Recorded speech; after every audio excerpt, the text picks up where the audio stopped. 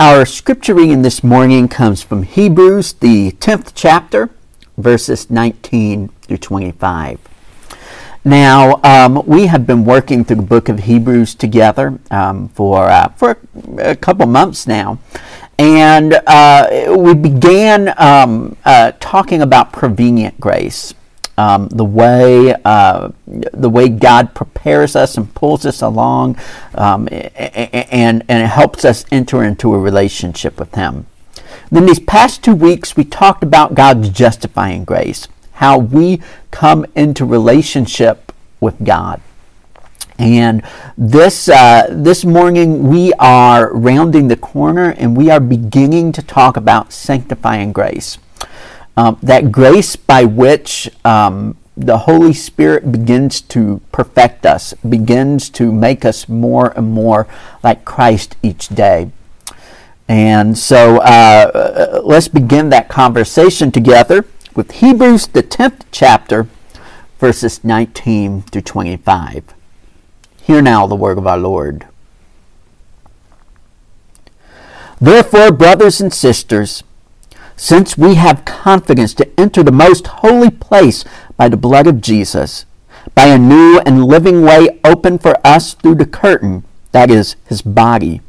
And since we have a great priest over the house of God, let us draw near to God with a sincere heart and with the full assurance that faith brings, having our hearts sprinkled to cleanse us from a guilty conscience, and having our bodies washed with pure water. Let us hold unswervingly to the hope we profess, for He who promised is faithful. And let us consider how we may spur one another on toward love and good deeds, not giving up meeting together as some are in the habit of doing, but encouraging one another, and all the more as you see the day approaching. This is the word of God.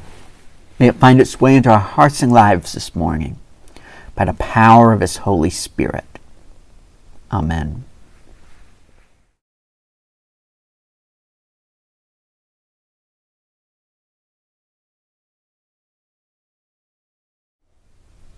Once there was a little town of ducks.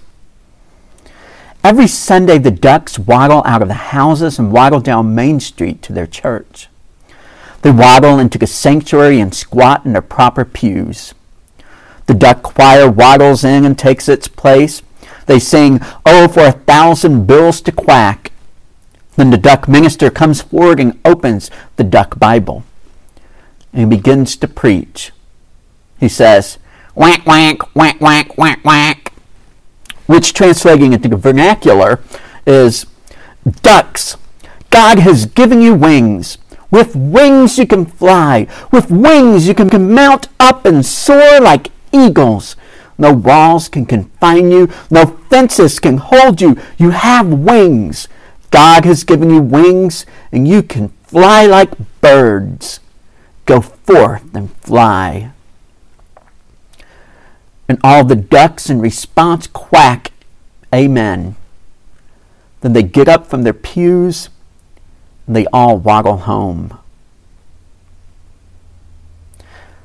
Now, unfortunately, I can't take credit for the duck church story. It comes from the writings of Soren Kierkegaard. But I've always appreciated this little parable because it reminds us that church is supposed to be a place of transformation. It's supposed to be a place where people learn to spread their wings and fly. But all too often we waddle out of here the same way we waddled in. This story forces us to face this existential question. Is church all it's quacked up to be? I wonder,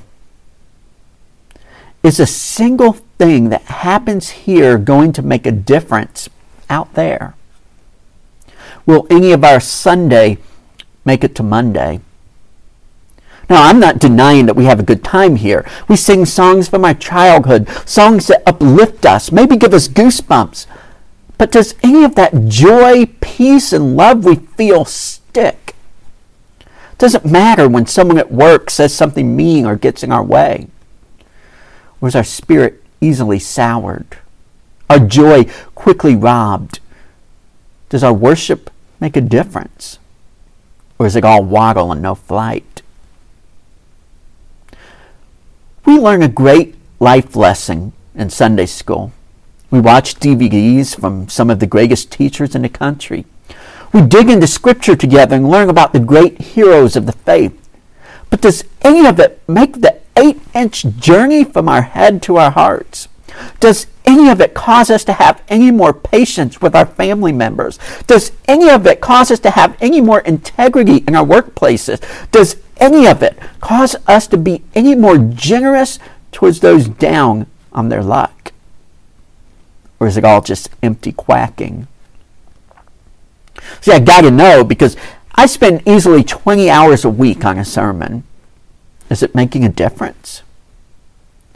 When I stand up and tell you that Jesus said, "Go into all the world and make disciples of all nations, baptizing them in the name of the Father and of the Son and of the Holy Spirit, and teaching them to obey everything I have commanded you, and surely I am with you always to the end of the age." Do you leave here ready to do just that? To go make disciples for the transformation of the world? Forget the world. Will you cross town to reach someone? Or will we all waddle out of here the same way we waddled in? Does anything we do here matter? Is the church all it's quacked up to be? Or are we all waddle and no flight? Now, when I was a 16-year-old, I was your typical average teenage guy. Like all 16-year-olds, I went through a pretty heavy St. Francis phase. See, I devoured every book I could get my hands on about the life of St. Francis Assisi. I think that's when my dad started to worry I might be called into ministry. But I loved all those wonderful stories about this 13th century saint. Though some of them were a little outlandish. There's one in particular that always made me giggle. See, the story goes that one day St. Francis was at a pond. And there at the pond were all of these ducks floating on the water. So St. Francis decided to preach the gospel to the ducks. He did, and all the ducks came to the edge of the pond where he was standing, and they listened intently. Then when he was done preaching, the ducks were baptized, and then they flew off together in the formation of a cross.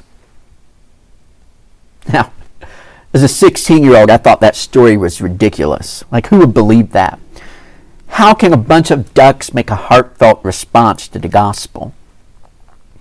But now that I'm a preacher myself, I understand the story on a deeper level. First, I get St. Francis' impulse, right? When you've got the preaching bug, you'll preach to any group that'll hold still long enough, ducks or no ducks. But more than that, the image of ducks leaving a worship service, flying off in the formation of a cross, that stuck with me. See, that's what I believe the aim of our worship together should be. It's my fervent desire that we would leave here in the formation of a cross. It's my hope and prayer that because of what happens this morning, our lives and our communities would be transformed. That we would leave ready to take the cross of Jesus to new heights. I don't want us to waddle out of here the same way we waddled in. I want us to fly. I'm afraid sometimes we drift from our mission. See, we are called to be a flight school, a place where people can learn the cross formation so that they can take off into the world and show it to others. But I'm afraid we've let ourselves sometimes become a building to waddle in and out of, to hear inspiring stories about others flying, but never really do it ourselves. In our passage this morning, the author of Hebrews is addressing a church that is experiencing a similar sort of mission drift. It's hard to know exactly what's going on. You kind of have to read between the lines a little, but we know this much. The church is experiencing decline. People aren't attending the weekly gatherings the way they used to. They've fallen out of the habit. Now, scholars have made guesses about the causes of this. Some think it might have to do with religious persecution. Maybe people are afraid to go to their gatherings because they fear they'll become a target to their neighbors. Or there could be a group that feel they've outgrown the need to meet. They know everything there is to know about Jesus, and they can pray and worship on their own at home. The author of Hebrews doesn't really get into the reasons they are not meeting. Rather, he gives the reasons they should meet. He reminds them what they're supposed to be all about. He says, "Let us consider how we may spur one another on toward love and good deeds, not giving up meeting together as some are in the habit of doing, but encouraging one another, and all the more as you see the day approaching." See, last week we talked about how the author of Hebrews would have been puzzled by the statement, "I was saved back when." The author of Hebrews would have said, "We are being saved." We talked about the being saved part last week, what it means to understand that the drama of salvation is something that is ongoing, unfolding all around us. But this morning, I want us to consider that we are being saved. That the necessary transformation that happens in our lives only happens in community. It only happens when we gather together. See, I believe this year has taught us two very important things about church. One, that we can have church without a building, but also that we can't have church without each other. Community is the soil in which spiritual growth happens. Hebrews says that we meet so that we can help each other become who we are called to be. Hebrews uses the phrase, spur one another on toward love and good deeds. John Wesley would say, urge each other on to perfection.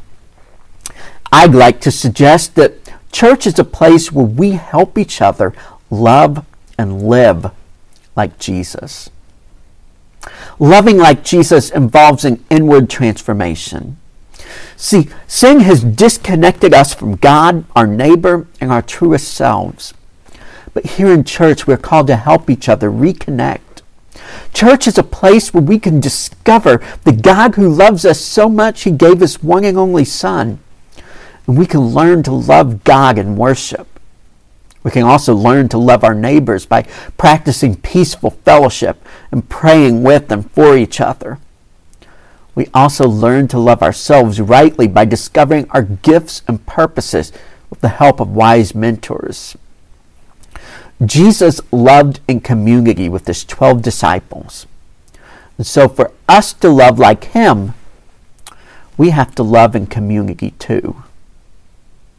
But outside these doors, we are called to live like Jesus. We are called to act out the love we learn here in the world. Church is the flight school where we learn the formation. In the world we live as Jesus lived. We are called to proclaim the good news and to bring forgiveness and healing wherever we go. We're called to invite others into relationship. A relationship with Jesus, yes, but also a relationship with his church. The process of being brought into relationship together, the process of helping each other to live and love like Jesus is called sanctifying grace. We call it grace because it is given to us without cost. It is a free gift of the Holy Spirit. It is only through God's Spirit that we can say we are being saved. It is the Holy Spirit that helps us learn love here and show love out there. It is our source and power. Sanctification happens in community, but it only happens by the power of the Holy Spirit. And therein lies the rub. The Holy Spirit is a notoriously difficult dance partner. Jesus said the Spirit was like the wind. You can't see it coming. You don't know where it's going next. It just happens all of a sudden, out of nowhere. The Holy Spirit falls and things occur. We know it happens. We believe in it. But if we're honest, we can't exactly count on it all the time, can we? I wonder how many of you grew up in a tradition where the Holy Spirit was referred to as the Holy Ghost. It's weird, huh? Whenever I hear Holy Ghost, this is what I picture. I can't help it. Well, ghost actually comes from the Old English gast, which means breath. Only later did ghosts become synonymous with the spirits of the dead. But Holy Ghost isn't the weirdest phrase I've heard used for the Holy Spirit. See, the ancient Celtics in Ireland had their own unique brand of Christianity.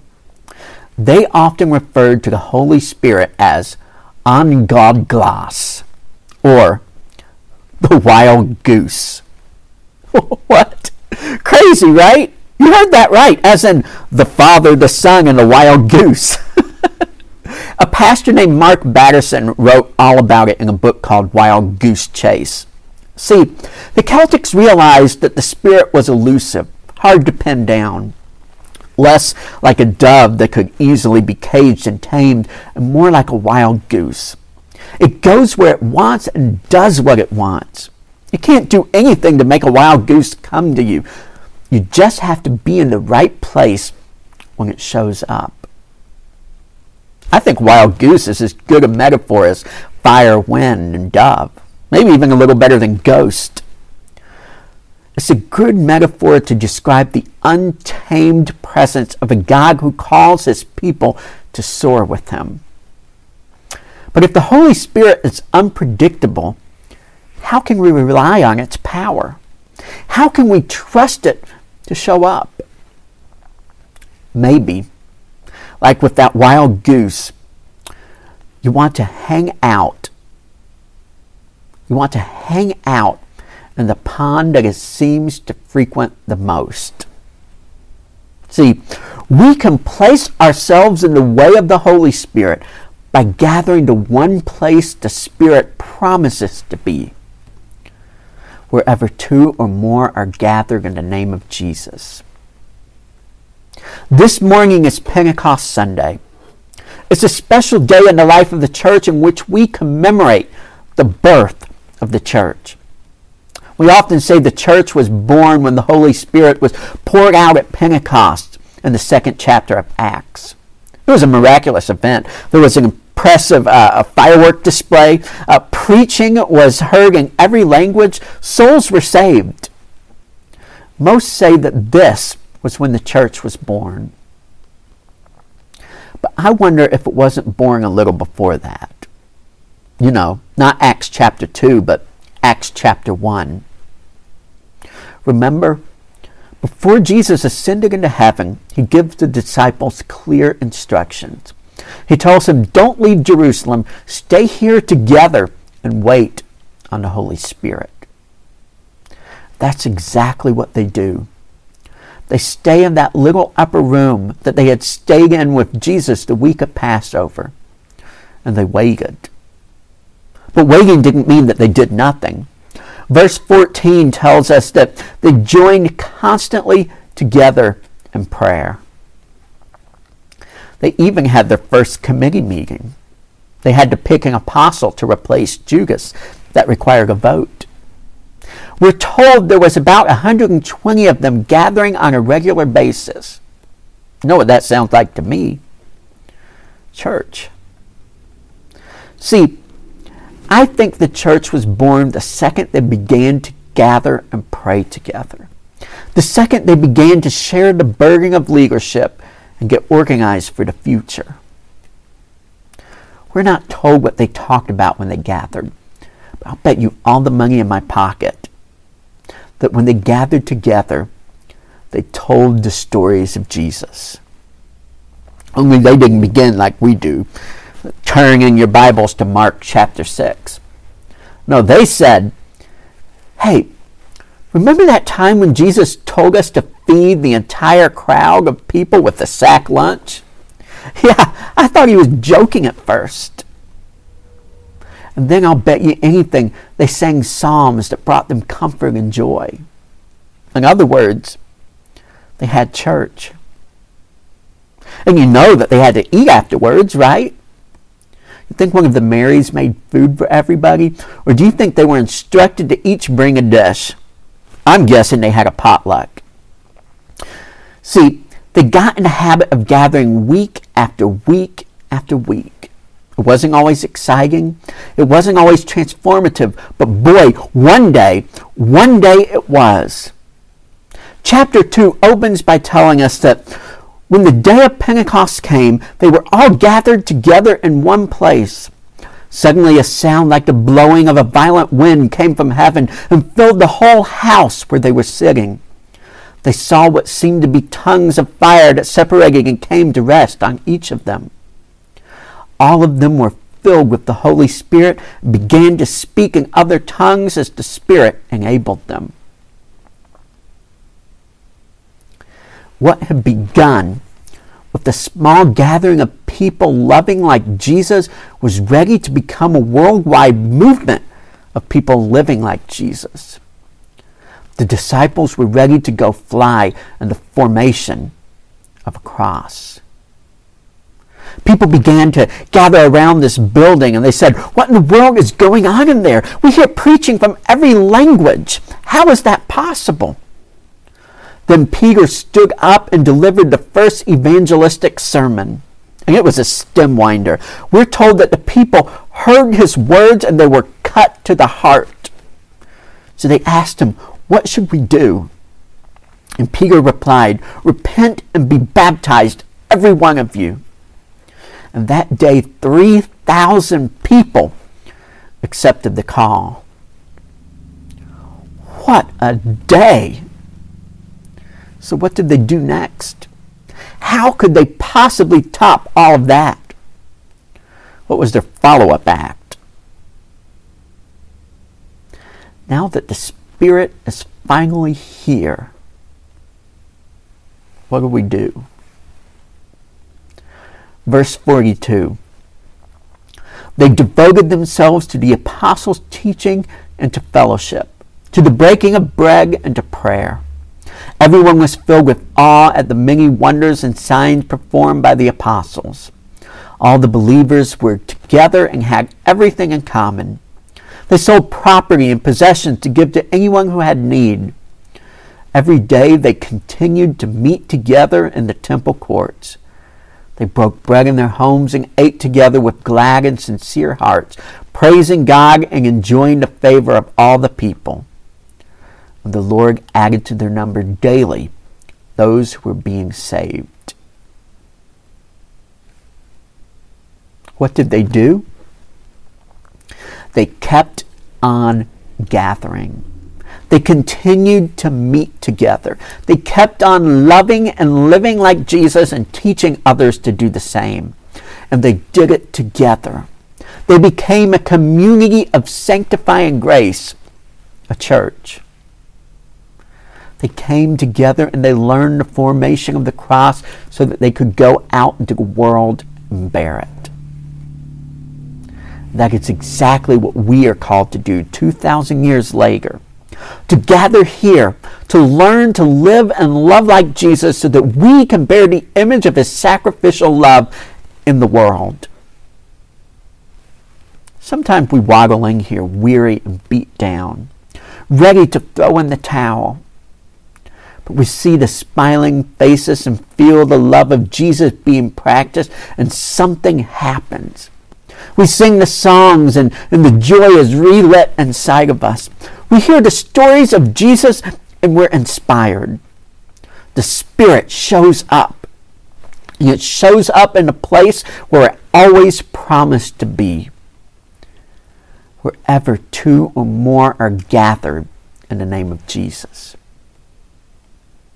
And we leave here flying a little higher and looking a little more like a cross. Brothers and sisters, that is all of the world this preacher wants.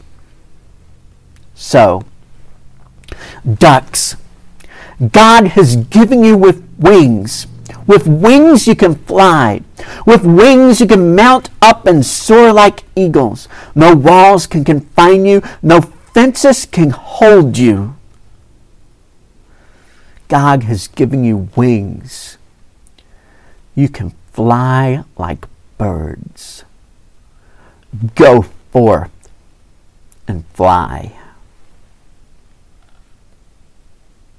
In the name of the Father, of the Son, and of the wild goose. Amen.